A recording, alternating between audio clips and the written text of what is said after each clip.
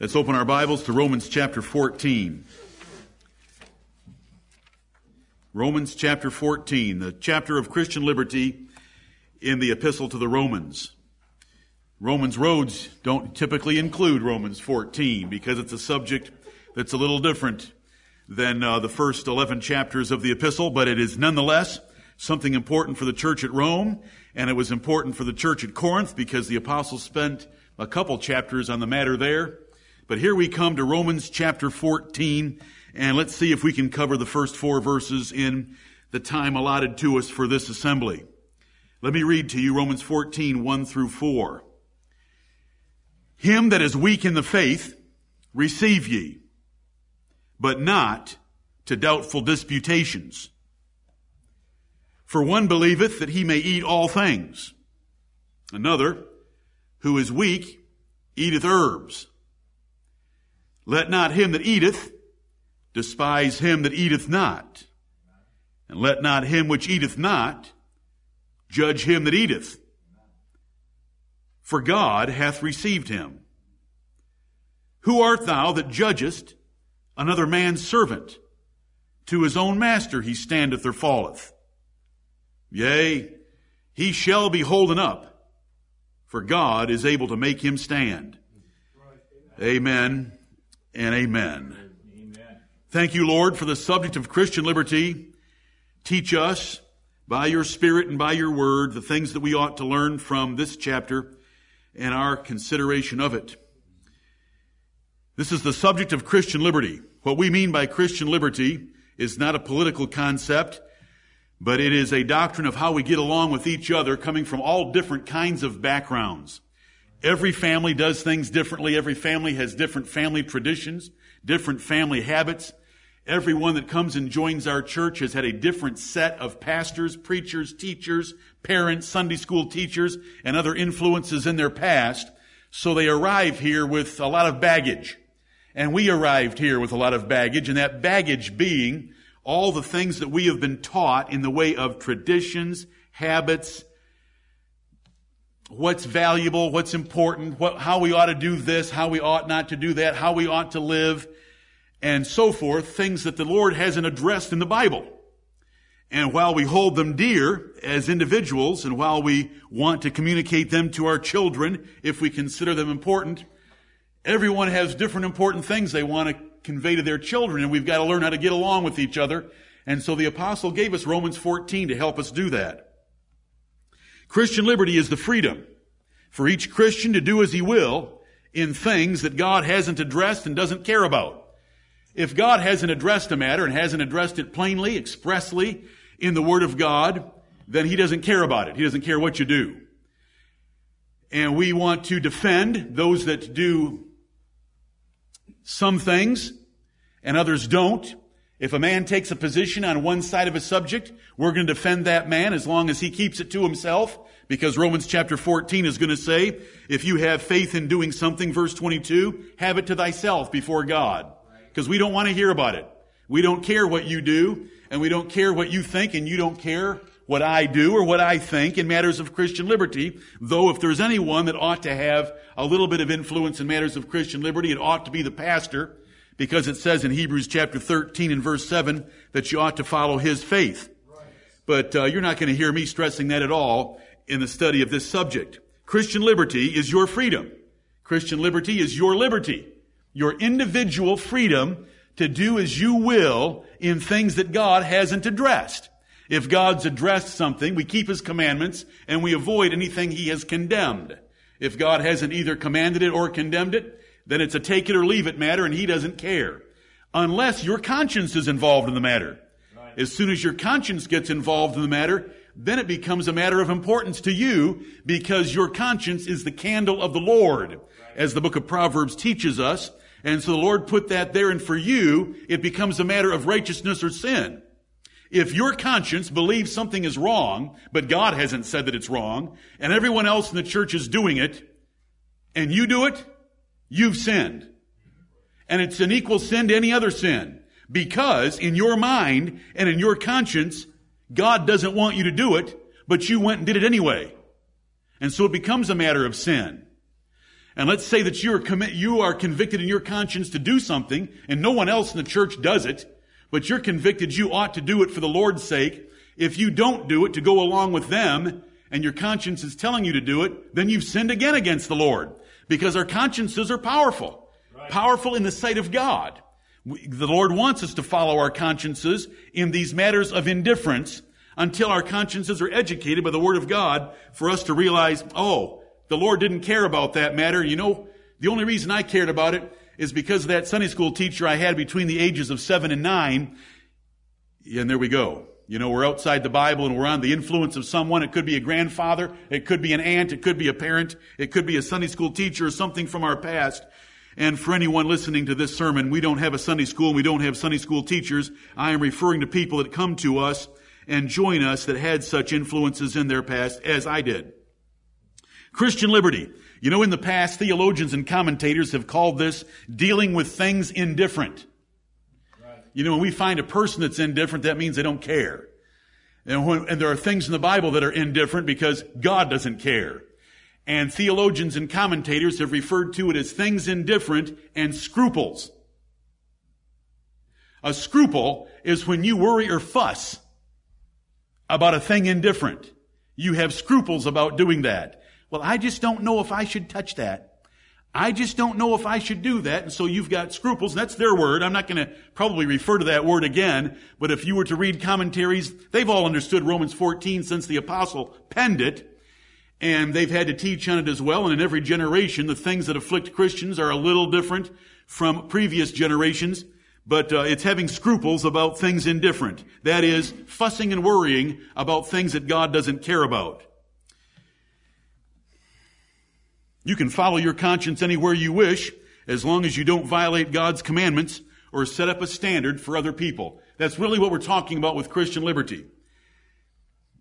If there's an issue in the church, and you follow the Bible pattern for it, and the Bible rules for that matter of Christian liberty, and you don't do it, and then there are others that do it, and they follow the Bible rules for Christian liberty as well, I'm going to defend both sides. I'm going to defend both sides, God helping me, as vigorously as any other side, though at times there might be some preaching that sounds like I'm trying to undo one side because I've got to preach the Word of God. And the Word of God is going to undo one side or the other a little bit because it's not addressed by God, but God does address certain things. Right. And we're going to find out by looking in Romans chapter 14 that the Word of God had addressed these issues in a sense that they were no longer matters of importance to him, and yet the Jews couldn't let go of them because their mommy and daddy had done it, and their granddaddy and grandmommy had done it, and all the way back for about, 1,500 years in some of the things, or 1,000 years at least in some of the other things. Mount Sinai was 1,500 years before the cross of the Lord Jesus Christ, so those Jews had 1,500 years of biblical tradition, and yet it's those biblical traditions that Paul just blew off. And do you know who the weak people were? The Jews. Because they were still being superstitious about their kosher laws, still superstitious about idols, and still superstitious about ridiculous things like Passover days. That was now a ridiculous thing, and it was a weak Christian that would still be wanting to keep something like the Passover when Jesus Christ came and fulfilled the Passover.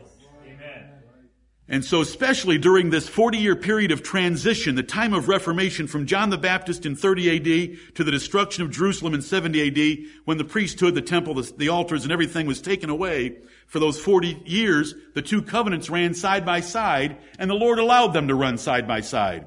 The Apostle Paul in Acts chapter 21, when he got to Jerusalem, James there and the other apostles that were with James said, "Brother, listen, if you go into that temple, you're going to cause an uproar because the Jews have heard everywhere that you're preaching against Moses. Would you mind taking a vow and going in there with your head shaved? So if they see you with your head shaved, they'll understand that you haven't altogether flushed Moses' law. No problem." Paul said no problem. Because when Paul was with the Jews, he was like a Jew. And when Paul was with the Gentiles, he was like a Gentile. He wasn't, but if anybody would have pressed him, "Are you saying that Moses' law is binding for salvation?" the Apostle Paul would have gone quickly to a pharmacy to get Fast Grow hair lotion.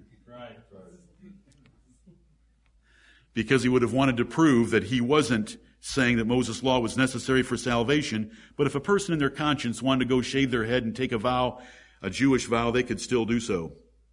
Peace lovers should love this subject. Right. If you love peace, and I love peace, I love happiness, peace, love, unity, just having a good time, loving the Lord with each other, Amen. Nothing irritating, nothing threatening, nothing bad, everything good. I love peace. And I hope you love peace. Amen. And if you love peace, Romans 14 is for peace. Because it says in verse 17, which verse I hope you memorize by the time I get done teaching this chapter to you, the kingdom of God is not meat and drink, but righteousness and peace and joy in the Holy Ghost. Amen. After we do what God says and after we don't do what God condemns, then we ought to aim for peace among ourselves and we ought to aim for happiness in the whole church body. Amen. Righteousness, peace, and joy in the Holy Ghost ought to be our theme. Now the Apostle Paul faced issues that we've got to realize. And if you read 1 Corinthians 8 last night, you saw the word meat several other times as well as here in this chapter. The issue, there's about 4 issues. One issue was that most of the meat, if you were to buy in the grocery store, had been offered to an idol. You know, you're living in a city, the city of Rome, the pagan pantheon. The pantheon is the whole collection of Roman deities that the Romans worshipped. And if you were a farmer and you brought your meat to market, you know, you would bring your oxen in and have them offered to Jupiter or one of the other deities of the Romans because the devil has always aped the Lord's religion. Right. Where'd they get the idea of killing animals as a sacrifice to a pagan idol? Where'd the idea come up from? You know, it's like other nations in the world that takes the inventiveness and creativity of the United States and just manufactures it at a lower price. So did the devil. He apes the Lord's worship. You know, the Lord ordered certain kinds of animals all the way back in Genesis chapters 1, 2, and 3. And then with Noah on the ark, there were certain animals to be sacrificed to him. And certain parts were burned up in the fire, and certain parts were eaten, certain parts were given to the priests, certain parts were taken home. Pagans did the same thing. So if you went to the store, you know, you're going to buy a cut of meat, and it's going to have been offered to a pagan idol. Well, the Jews would just throw a tizzy. The Jews had been taught for their 1,500 years to hate idol worship. And their nation had been punished for idol worship. And they had been taught that Jehovah was the only true and living God. And their parents had been taught that and their grandparents. And so they would throw a tizzy to see a Gentile just chowing down. And it could be reversed. Whenever I use Jew and Gentile, that is not the point that I'm trying to make to you. I'm just trying to say there is a division in the church. It could have been a Gentile who had worshiped Jupiter all of his life. Now he's converted to the Lord Jesus Christ and worshiping the only true and living God, the Lord Jehovah. And for him to see any other Gentile or any Jew eating meat offered to an idol just blew his mind. I thought we repented and changed our religion. What are you even giving $1 into the coffers of anyone that raised beef that offered it to Jupiter? You can hear it now, can't you? Yes. I can't believe that you're doing that. And so there's this conflict going on about meat offered to idols. Now there was also, and wine offered to idols. The wine was offered to idols as well. You know, a man who had a vineyard would bring a vintage in and offer some of it to the idols. You know, some of it would be drunken by the priest, some of it would be taken to market. But it would have been offered, this is my yield this year, O Jupiter. You know, sanctify, and he'd pour out a token amount of wine before the altar, and he would sanctify the whole vintage of his vineyard to Jupiter. It's not drinking wine the way that teetotalers have come up with the idea in the 1800s, because no one had that concept before the teetotalers came up with it in the 1800s. No one had thought about drinking wine being a bad thing. So it's not, when you read the word wine here, you read the word wine anywhere else, it's talking about wine being offered and sacrificed to idols. Now, where did that start with? It started with the drink offerings of the Jews. Right. The Jews had drink offerings and heave offerings and wave offerings and grain offerings and meal offerings and meat offerings. They had all those offerings as well, and that's where it came from, and the pagans copied that. So when you see wine and you see drinking wine and you see meat in this particular context, it's been offered in sacrifice to idols. The Jews were also very sticky about some of their ceremonial days, some of the holidays that they had been taught in the law of Moses. And there's a bunch of them. There's new moons, and the Bible will refer to them this way: new moons and Sabbath days and years. You know, they had the year of release, and they had jubilees, and they had all these exciting things. And you know, a year of release was pretty nice, wasn't it?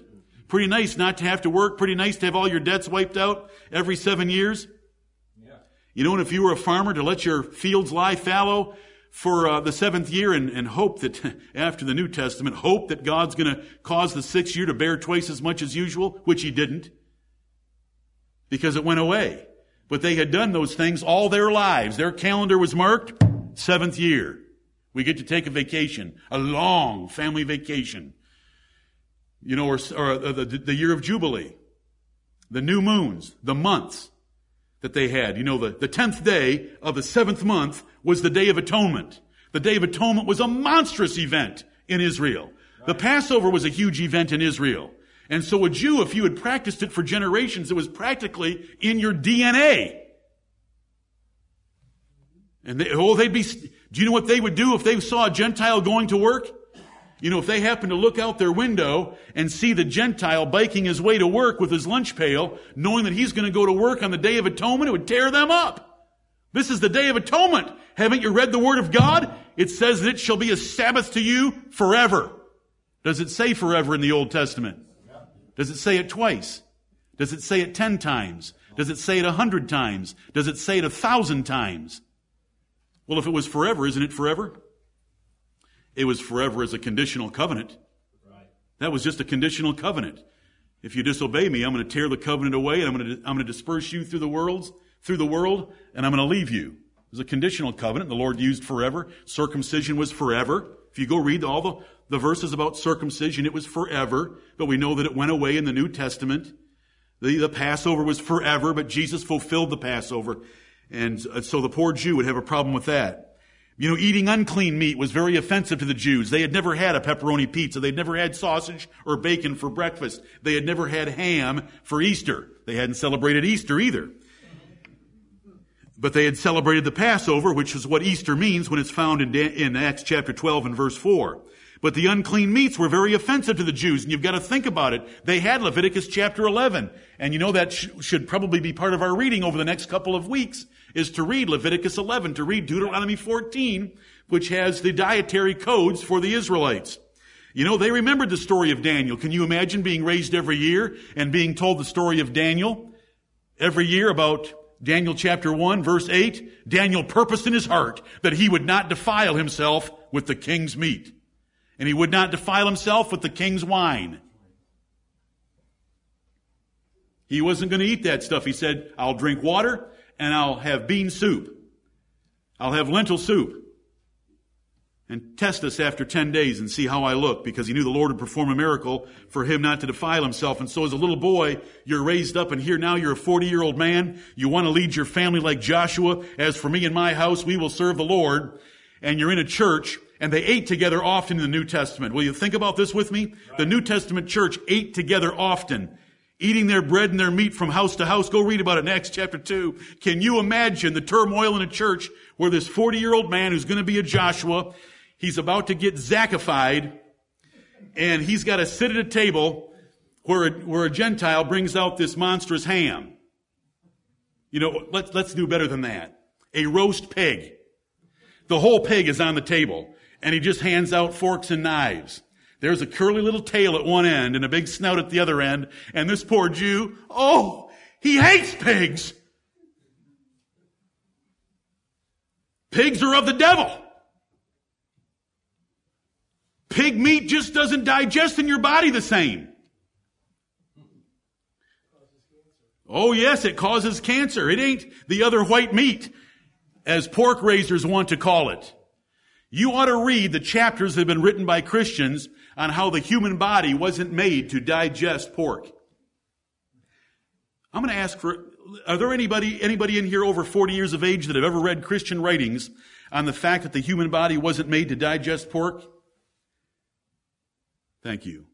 Thank you for a few honest souls, and I'll trust that the rest of you are just as honest. And I do. I didn't mean anything by that. It's unbelievable what they'll do. Because in the Old Testament, it wasn't right to eat pork, so God must have a reason that we shouldn't eat pork. But you know what he says in 1 Timothy chapter 4 and verse 4? Every creature of God is good and to be received with thanksgiving. So anybody want to buy me a pizza for lunch? I'll give God thanks, just like it says here in Romans 14. You can put on it ham, pepperoni, bacon, and sausage. I like all four. Meat lovers is what it's called. But, the meat lovers is all pork. Praise God. Thank you, Lord. Thank you, Lord. But can you imagine the turmoil in the church? Right. At every break they took, every fellowship meal they had, the Gentiles would haul in anything they could think of. They'd be having a shrimp appetizer, and the poor Jew would walk in, and there's all these little bottom feeders that the Gentile has brought in, and it would just tear them up. Do you know what kind of a lesson he could give you about a bottom feeder? Do you know what kind of a lesson he could tell you about what pigs eat? Could he tell you any lessons about that pigs will defecate in their own food and then eat that food? Can he tell you about what shrimp get off the bottom and catfish? While the Gentile brings in a monstrous catfish to follow his shrimp appetizer. And the poor Jew is just tore up. And I'm not trying to be light at all. I'm trying to make you think about the practical implications of this. And the Jew actually had the Bible on his side. But the Old Testament had passed away. That was difficult stuff. And yet he's the one that is called weak by the Apostle Paul. Then there were days. I've already mentioned the days. The days of the Jewish calendar. And then there were Jewish legalists running around that were constantly reminding the people that if you don't keep the law of Moses, you're on your way to hell, because the Old Testament taught, do and live, do and live. So there's these Jewish legalists teaching this, and the Jews that were in these churches were getting the emails and were getting the newsletters from these Jewish legalists telling them how important these things were and that they should not depart from the law of Moses, because Moses had said, this is a binding covenant on me and God had said it on me and my people forever. It was bad. It was bad times. It was hard. And they often ate together. Paul was incredibly flexible about these things until he'd get pressed in a doctrinal issue, and then he would draw the line. I hope that you'll think about the circumcision of Timothy in Acts chapter 16, because he was in an area with a lot of Jews, and they knew that Timothy's father was a Greek. Paul went ahead and circumcised Timothy just to give him more appeal to the audiences he would be preaching to. But when he was in Jerusalem with Titus, who wasn't circumcised, and the Jews there wanted to make it an issue of salvation, do you think the Apostle Paul was going to circumcise Titus? Not a chance. Right. Because they were going to take that and make it for a doctrinal precedent, and he wasn't going to allow any doctrinal precedents. What might be safely granted, if asked and given as a matter of indifference, becomes a fatal apostasy when it's demanded as a matter of necessity or condition of salvation. If mothers in this church want to circumcise their little boy, I shouldn't say mothers, if fathers in this church want to circumcise their little boys, they have every right to do so. But if anyone in this church circumcised their little boys, then made it a matter of religious value before God, we would have an apostasy heresy on our hands, and we couldn't handle that at all. I hope you can see the difference. I want to give you an acid test. This is what's been very helpful to me, although it hasn't been helpful to everyone that I've used it with, because they've already made up their mind that they are going to hold to their little pet peeves no matter what. Here's a little acid test to consider this. If you think that you ought to do something, and it's of some sort of a religious nature, it affects your life and you're doing it to the Lord, and you really wish everyone else would do it. It bothers you that other people in the church don't do it, or they do it, and you don't do it. It doesn't matter which way that we look at it. Here's what you need to ask yourself. If the family of John Doe over here and his wife and his 4 children, perfect family, perfect church members, here every time we meet, full of charity, they bear all the fruit of the Spirit, they love God, they love their neighbor, John Doe and his wife, but they don't do what I wish they did. Can you defend from the Bible, and can you defend in your conscience that family ought to be excluded and shunned by the rest of the church for not doing your little pet peeve? This is the acid test. Should that family be excluded and shunned by this church because they don't do what you think ought to be done. See, if God's commanded something, they should be excluded and shunned. But if it's just you overpressing some issue, like meat or days, and the Jews had Bible, and you know what the shame is? Most matters of Christian liberty that we're going to have to think about, deal with, and I'm going to have to give you, don't have any Bible for them at all. Right. Or it'll be some little verse here or there twisted out of its place and made to be a big giant hammer to beat people into some idea that they have for how life ought to be lived. Now, the Jews had the whole Old Testament with thousands of references for meat, with thousands of references against idolatry, or hundreds of references. But the acid test is, should a person be excluded? Now, I've done this many times in my time as a pastor. I've asked this question. Okay, you're just all upset, brother, about this particular issue and families in the church not doing it. Are you ready to stand and call for their exclusion? Well, no. Well, then it's a matter of liberty. Right. Shut up. Amen. As soon as they say no, it's a matter of liberty. Right. If you're not willing to stand and throw another family to Satan for the destruction of their flesh, then what they're doing is a matter of liberty. Right. So let's commune with each other. Amen. Let's love each other. Right. Lord, help us. Amen. What causes a person to go off in such tangents? Let me give you a few. And just think about these, and let's Lord have mercy upon us. And if we find ourselves in this list, take us out of this list. What causes a person to go off on tangents that God doesn't care about and raise divisive issues in a church that God doesn't care about?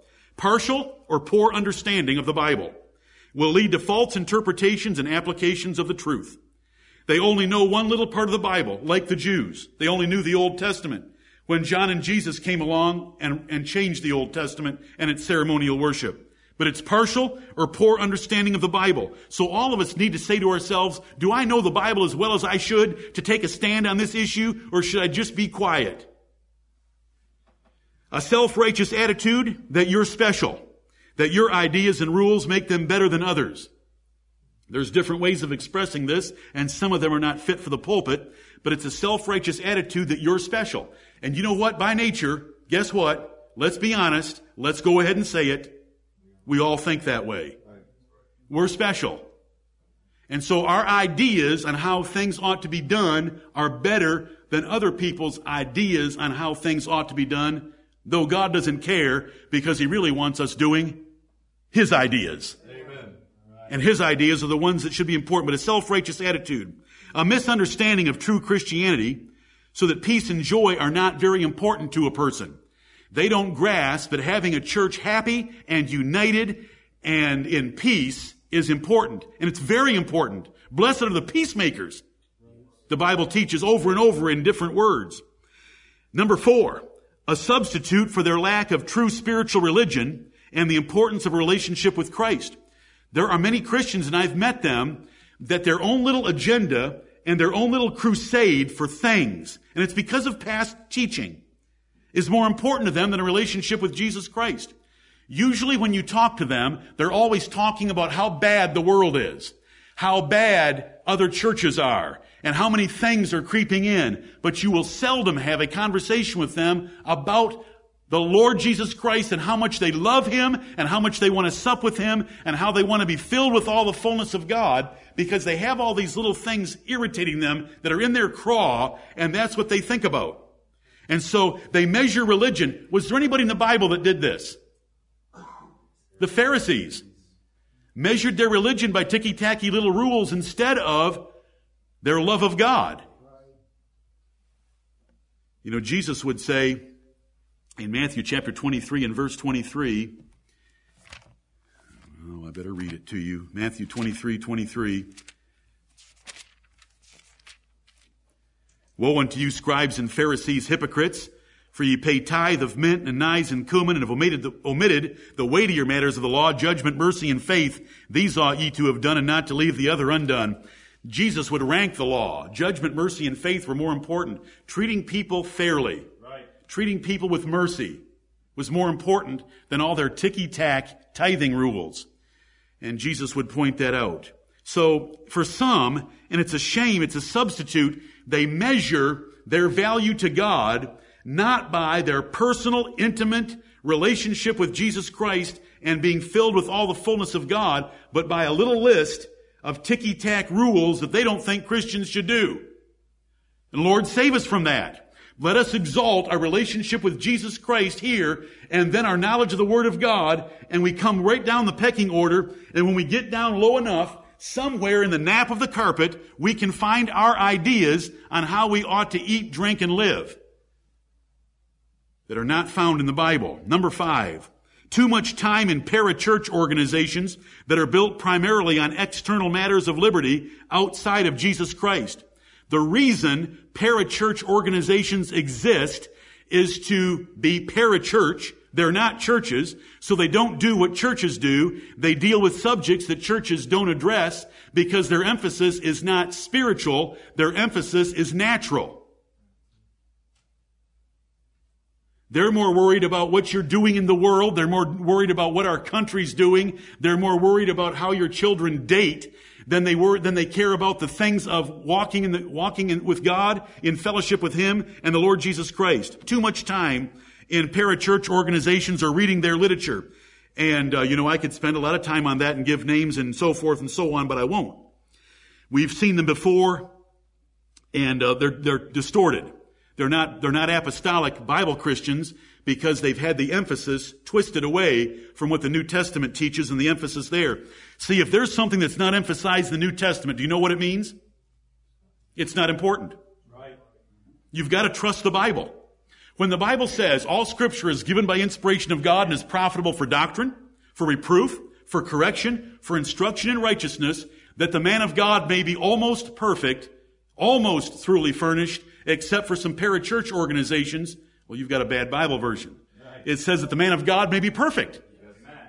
thoroughly furnished unto all good works. Amen. There is nothing missing from the Bible. Right. So if you can't find it there, and if it's not repeated there, and if it's not emphasized there, God doesn't care. Amen. Lord, help us. Too much internet time. You've been surfing too much on the internet, where people become weekend experts on issues that they want to impose on others. How long would it take me on the internet to find out that eating red meat is dangerous for your health? If red meat is dangerous for your health, and you're tempting God, if you eat red meat, you ought to be a vegetarian. Well, and I could say some more, but see, I'm holding back. I'm only using ones that you don't think are real. Because do you know what my purpose and my plan is? My plan of attack? Is the word attack appropriate for a minister to say about preaching? Amen. I'm attacking me too, trust me. Right. There's no one in the church that's more opinionated than your pastor. But when it comes down to our personal opinions, we've got to flush them. That's right. I have some very strong ones. And I was taught some very strong ones by an elderly gentleman sitting in this assembly who was my father. And sometimes when I hear things, it grates. But when I look in the Word of God and I can't find that it's taught there, though I might think there's an emphasis there, and though I might tell myself if a person was really spiritually minded, they would want to be thinking about, I just forget it. Yes. Amen. I just do it myself and try to show an example to my children for it. But when they have their own homes, they can do whatever they wish because it's a matter of liberty. Too much time on the internet. You can get on that internet and find out that just about anything's wrong, bad, and terrible. And so you can be going and picking on everybody in here. Listen, if you go check on the internet, you can find that every single thing is wrong. Right. And I can't start throwing out my list. Because my purpose, I was going to tell you, is simply to go through this chapter, understand it from Paul's perspective and the perspective of the Jews and Gentiles that were together in these churches, and I hope, by the leading of the Holy Ghost and us praying for this series of messages from Romans 14, by the time we get to the end, when I go through the list and I make some brief comments about each item in the list, that we can just say, you know what, this is easy. These aren't even as heavy and weighty as what the Apostle Paul had to deal with, and that we can be at peace and go on to chapter 15. Right. The first 7 verses of which deal with the same subject. But then it gets into praise for us Gentiles being included in the church. Amen. for which we should be very thankful. The internet can be very dangerous, my brethren. There's articles out there that can twist and use the Word of God to tell you that every single thing done by anyone that you know is evil. You know, some love to be different and have what they consider an edge over other Christians. It makes them a little special with God. That happens sometimes. The very false idea that the more conservative position on a subject is more godly. That is a very common one among the type of people that sometimes we associate with or read, that the more conservative position is a better position. You know, if the Lord allows moderate use of something, well then if I just don't use it, I'm better because there's danger in that thing, so if I don't use it, I'm better. No, you're not. You're worse. You are dangerous, and you are what Jesus Christ had to fight his entire life, and your name starts with P, and the next letter is H. You're a Pharisee. The Apostle Paul in the Bible tells us that the Pharisees were the straightest sect of the Jews' religion. They were the most conservative. The Sadducees were the libertines. The Sadducees didn't even believe there was anything, there was no spirit, there were no angels. They were just gone. They were what we would call the liberals. But it was the conservatives that gave Jesus all the trouble. Right. Because of their little washing rules. Remember? And Jesus would say to them, it's not what goes into a man's mouth. He didn't care if his disciples washed their hands before they ate or not. It doesn't matter what goes into a man's mouth. It's what comes out of his mouth. Right. What goes into his mouth goes into the sewer. He was very plain and blunt with them. The disciples came and pulled him aside and said, don't you know you just offended the Pharisees? They be blind leaders of the blind. Let them both fall into the ditch. Every plant that my heavenly Father hath not planted shall be rooted up. Right. That is our Savior. That is how he taught doctrine. He made fun of them. Everything you put in your mouth comes out the other end and goes in the sewer. What are you worrying about that for? It's what comes out of our heart and comes out of our mouth that matters. But there are people that worry about what you put in your mouth. There are people that worry about what you put in your lungs. Uh-oh. Did I just give one away? We'll have more to say. Don't anyone panic. Don't anyone panic and get up and leave. I have very strong opinions on them with you. But listen, we can't we can't condemn something that the Bible hasn't condemned, and we can't command something the Bible hasn't commanded except in our own homes. Then we can take positions. Let me say that one again. That being more conservative than the Word of God is better than the Word of God. Oh, I don't like you putting it that way. Well, just think about that. Right. The more conservative position is the Pharisee position. Because God has given us liberty, and we should enjoy that liberty, and you should want others to enjoy that liberty. And if you personally don't want to enjoy that liberty, then you are depriving yourself, and that's okay with us, but don't deprive others. Teaching and agendas from other churches and pastors where Christianity is or includes witch hunting. You know, wanting to bring up this and wanting to bring up that. I mean, you'd be amazed. You can't buy gas from certain gas stations because the symbol that is out there over those oil pumps, I found an internet article that said it was associated with Zeus. Anybody ever been around ministers or ministries like that? We have. We've heard it all. You know, don't you dare buy Procter & Gamble toothpaste, because Procter & Gamble, when they get together for board meetings, they turn the lights out, they worship the devil. You know, of course, the people... Anybody ever hear that one about Procter & Gamble? Oh my God. We're going to deal with... It'll be honesty in the next subject. Procter & Gamble. They've had to deal with this for about 20 years, that they're devil worshipers. As long as they keep selling the best toothpaste for the best price, more power to them. God doesn't care. Right. It's amazing what... I'm getting ahead of myself again. There's a brother in here that I had a long talk with, and he said, you will not be able to do it. And that is to get through the chapter without giving some things away, but I hope that a few little hints will help us be thinking, you know what? There are a bunch of extreme positions that people can take. Personal experiences with excess or abuse of issues that work up their emotions. Right. You know, if your father was a drunkard, or your husband was a drunkard, or you had an uncle that was a drunkard, you know it's going to affect the way you look at alcohol. And so personal experiences, and it twists a person how they view the Word of God, and it's just hard for them because they hate something so much, and it can be a whole array of subjects. I just used one. But they hate that so much because of their personal experience. They can't think about it rationally. They can't think about it reasonably in light of Scripture. And so they overreact. And Lord, help us from overreaction. We want the crown of the road. Do you know where the paint is put on the road? It's put on at the crown. Every road is crowned so that the water will run into the 2 ditches. We don't want to be in those ditches. We don't want to get away from the crown because away from the crown is sloped toward those ditches. We want the crown of the road, Lord. Amen. Hold me back and hold this church back from varying from the double lines. Family habits or traditions are hard for some to think that they can leave because of familiarity and esteem of them, even though they're man-made. They're so used to them, and they love their mom and dad, and their mom and dad were very spiritually minded people, and they love their grandparents, and they were very spiritually minded people, and they did it, but that doesn't make it scriptural. A superstitious approach to religion that puts sacred value on practical matters that the Bible does not.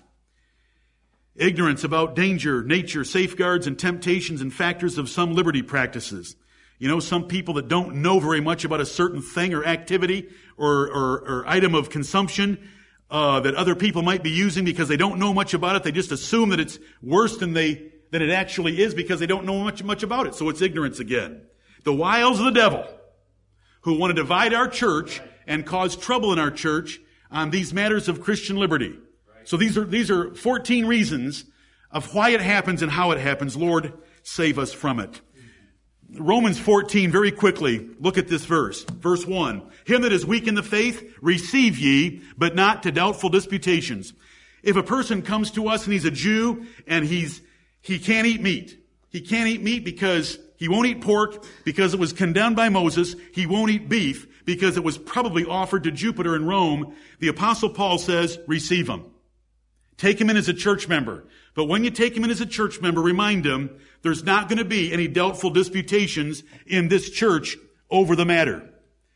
The man that is weak here, the Apostle Paul is going to go on and describe, for one believeth that he may eat all things, in verse 2, another who is weak eateth herbs. This is a man reduced to vegetarianism because he can't eat meat condemned by Moses, and he can't eat meat that might have been, possibly, it could have been, offered in sacrifice to idols. The Apostle Paul calls him weak, though he was a Jew and he had a biblical position.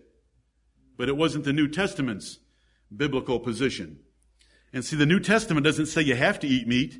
The New Testament just says every creature of God is good and to be received with thanksgiving. If you can be thankful for pork, then enjoy it and be thankful for it and give God thanks. But you don't have to eat it. You can say, I don't want to eat pork. That's okay. I'll defend you 100%. I've got your back. I'll defend you against the whole church if you never want to eat pork. But don't you ever bring it up in a discussion and try to convince anyone else in here not to eat pork. That's right. Him that is weak in the faith, receive ye. Someone who is distracted from the true importance of religion. Their focus is on the meat and drink of Romans 14:17. Their focus is not the righteousness, peace, and joy. So they come into our church, they're weak, we can tell, we hear some little tidbits out of them while they're communicating with us before they join. We'll receive them, but from me and from you and from all of us and from this sermon series, we're not going to have any doubtful disputations. We are not going to allow you to cast doubt on our practices. We're not going to let you dispute with us about these matters that are outside of Scripture. And I'm going to give you the laundry list before we finish. We're not going to allow it because the Apostle Paul told us, the Apostle starts off in his very first verse on these issues that are not truly Christianity, but are outside Christianity, outside the emphasis of God's Word, outside His commandments, precepts, and statutes. You can be weak about them, but you can't talk about them. You can't promote them. You can't go on a crusade. You can't criticize us. You can't condemn us. You shouldn't despise us in your heart. All these things that this chapter warns about. And listen, let's be honest. Every single one of us has these. Don't anyone be thinking about anyone else in here.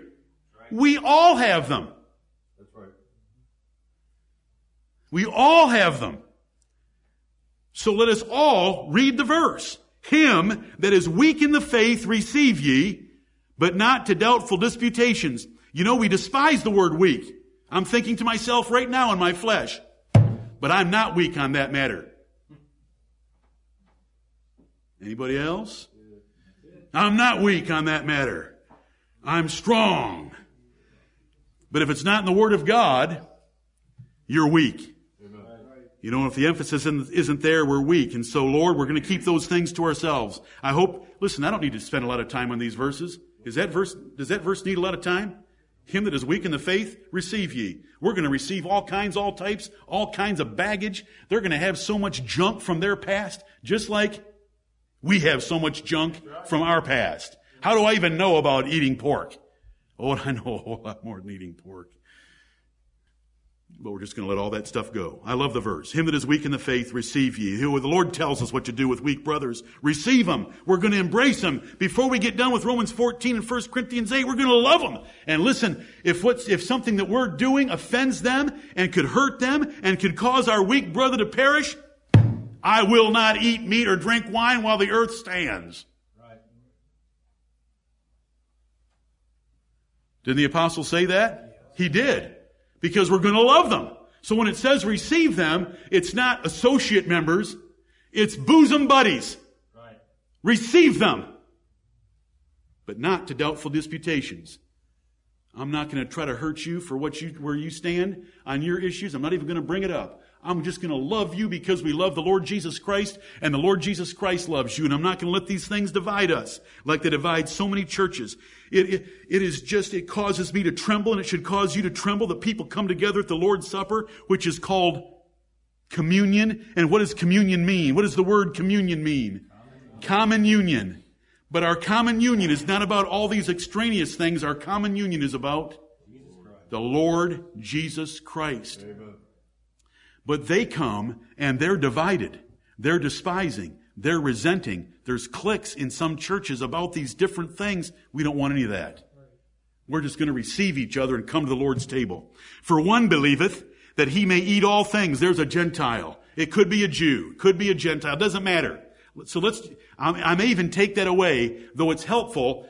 And I've already given the helpful part. If you think about the Bible that they had, if you think about their tradition, if you think about their family habits, if you think about the only thing they've ever known in their lives, they do not have a tongue that loves the salty nature of pork products. We do. They don't have any of that. So they don't care. And you know, they wanted to impress Moses' commandment against pork on the rest of the church.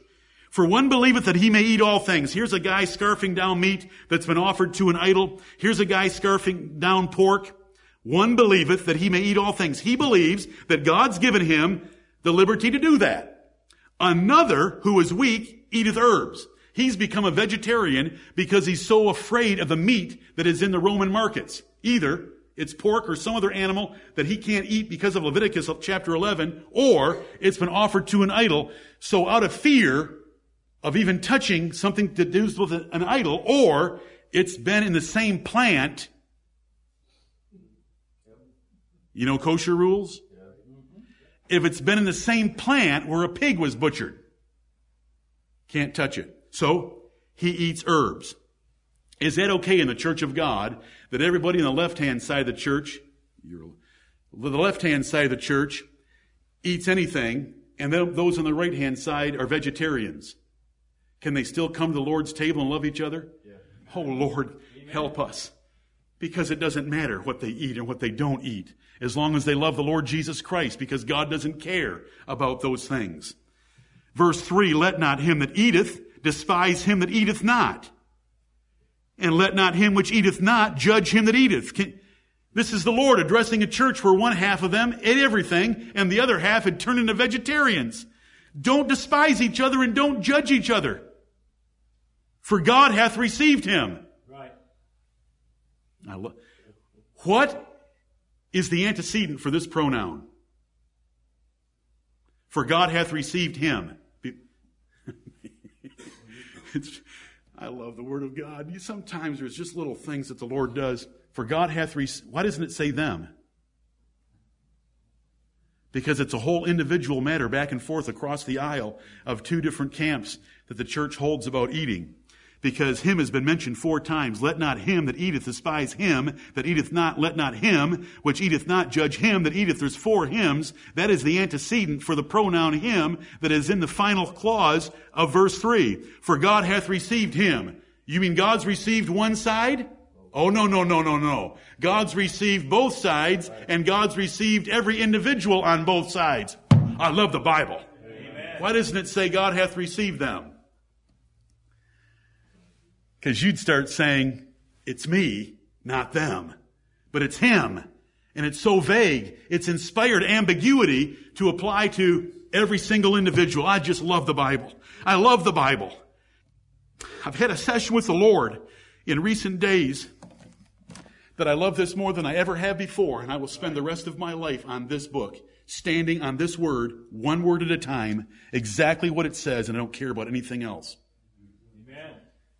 And it's not because of Christian liberty. It's just looking at the whole book and telling him, I don't know where else to stand.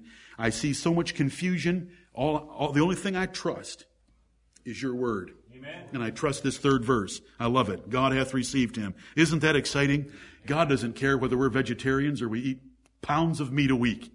He's received us. How has he received us? Through the work of the Lord Jesus Christ on the cross of Calvary and his life to ever intercede for us at the right hand of God. Right. That's how he received us. And because of our conversion and humility and submission and repentance to the gospel, when we heard it, he has received us in a practical way. He has not received us because of what we eat or don't eat. He has not received us because we despise or judge others. He has not received us because of our self-righteousness. He's received us because of our humility, our repentance, and our submission to him. Verse 4, who art thou that judgest another man's servant? To his own master he standeth or falleth, period. First sentence of verse 4. Who do you think you are, judging another man's servant? Now this is a rule from employment in those days. If you had a few servants and your neighbor had a few servants and his neighbor had a few servants, it wasn't your place to go tell that master, you got a bad servant. Because that servant took off at 5 o'clock while your servants worked till 6. Well, the terms of employment, the terms of servitude with that particular neighbor might have been till 5 o'clock. Who are you to say that that servant is lazy? He may have started an hour earlier in the dark in the morning that you don't know about. Right. It isn't your place to criticize that neighbor for his servant. This is a rule in the Old Testament. It's a rule of nature. It's a rule of nations. It's none of your business what a man does with his own property. Who art thou that judgest another man's servant? Why would you walk down the road and see some servant out there and yell, you got a lazy servant because he was resting on his pitchfork for 5 minutes? You didn't know that he started at midnight. And he's taking a little break after his 14th hour at 2 o'clock in the afternoon. Who art thou that judgest another man's servant? How many of you walk into restaurants and want to tell the management you've got some lazy employees? I know half of you do, and the pastor does. But should we? No, we shouldn't. Because if you see them talking a little bit, they may have just had a carry-out order of 2,000 sandwiches, and they just worked 4 hours faster and harder and more intensely than you have ever worked in your life. And that master is letting them have a few minutes of leisure before the lunch rush. Who art thou that judgest another man's servant? To his own master he standeth or falleth. If he stands, then that means he's in the approval of his master. If he falls, then that means he's under the censure or judgment of his master. Who art thou that's trying to judge? It's up to his own master. Now just enjoy the first half. The second half's better of this verse. I love this verse. And it's perfect to end on for this first assembly today. Who art thou that judgest another man's servant? To his own master he standeth or falleth. On the job, you're only accountable to your own master. It doesn't matter what anyone else thinks about your work habits. It doesn't matter what anyone else thinks about the quality or the quantity of your work. It's what your master thinks. It's the one that you're working for. That's what matters. Yea, he shall be holden up, for God is able to make him stand. We are still dealing with the singular male pronoun from the 3rd and the 4th verse. Who are you to pick on another man whose master is the Lord Jesus Christ and the God of heaven? Yea, he shall be holden up. He shall be holden up, for God is able to make him stand. While you're wanting to criticize him because he's eating what you won't, or he won't eat what you do, and you're wanting to despise him, and you're wanting to judge him. I'm going back to verse 3. You're wanting to judge him, you're wanting to despise him. You shouldn't be judging another man's servant. And all Christians in a church like ours, who is our master? The Lord Jesus Christ and the God of heaven. And do you know what the God of heaven and the Lord Jesus Christ can do? He shall be holden up, because he's already received us. Remember the last part of verse 3? Amen. For he hath received him, and it is still dealing with singular male pronouns, because it's taking care of each one of us at a time. No one in this church is going to sit in judgment on anyone else in this church for a matter of liberty. We are going to defend every member of this church equally against any despising or any judgments about matters of Christian liberty. Yea, he shall be holden up. God's received him, and God's going to hold him up. Through faith, by the power of the Holy Ghost, through the finished work of the Lord Jesus Christ, he shall be holden up, for God is able to make him stand. He does not need your little ticky-tack pet peeves about how a person should live. He needs the Lord Jesus Christ, who's already received him, verse 3, and the power of God that's able to make him stand before God.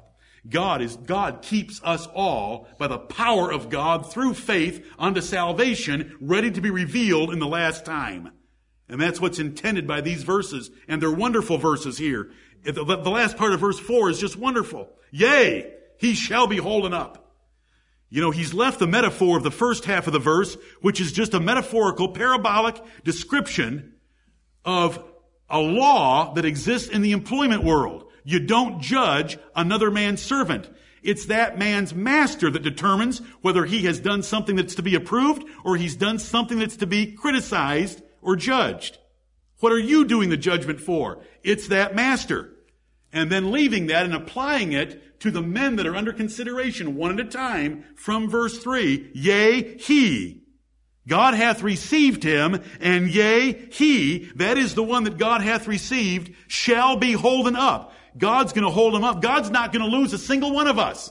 Every one that the Lord Jesus Christ died for shall be saved with an everlasting salvation. Romans 8:32. How shall he, Romans chapter 8 and verse 32 is, who is he that spared not his own son, but delivered him up for us all? How shall he not also with him freely give us all things? The Lord Jesus Christ would say, I came down from heaven not to do mine own will, but the will of him that sent me. And this is the Father's will, which hath sent me, that of all which he hath given me, I should lose nothing, but should raise it up again at the last day. The Lord Jesus Christ is going to lose no one. The Lord Jesus Christ says in John chapter 10, no man can pluck them out of my hand, and no man can pluck them out of my Father's hand. Paul would say in Romans chapter 8, verses 28 through 39, what shall separate us from the love of Christ? The man's going to stand because God is able to make him stand. God is able to hold him up because God has received him, and he doesn't need your little ticky-tack rules. And it doesn't matter if you judge him, because all that matters is the Lord judges each of us. The Lord's going to hold us accountable. But the Lord is going to has the Lord Jesus Christ covering all our sins. And so we have Romans 14:4. Who art thou that judgest another man's servant? To his own master he standeth or falleth. Yea, he shall be holden up. You can't say that about the metaphor in the first half of the verse. Because how do you know that it wasn't a servant that's going to fall? He's going to get fired. Because we're jumping back to verse 3. It's the him that was received by God already. And so you shouldn't be despising him, and you shouldn't be judging him. Yea, he shall be holden up. This man that you're despising, you're looking across the aisle in the church at Rome, and you're despising them because they just gorge on pork. They're having ham sandwiches practically every day. Don't they know that ham's bad for your health? Don't they know that ham's condemned in Leviticus 11? You're despising them. Then they look across the aisle and, you pitiful little weak things. I don't even know if you're a Christian. Can't even figure out the fact that you can have pork. You still clinging to Mount Sinai? We're at Mount Zion. You never heard any thoughts like these, have you?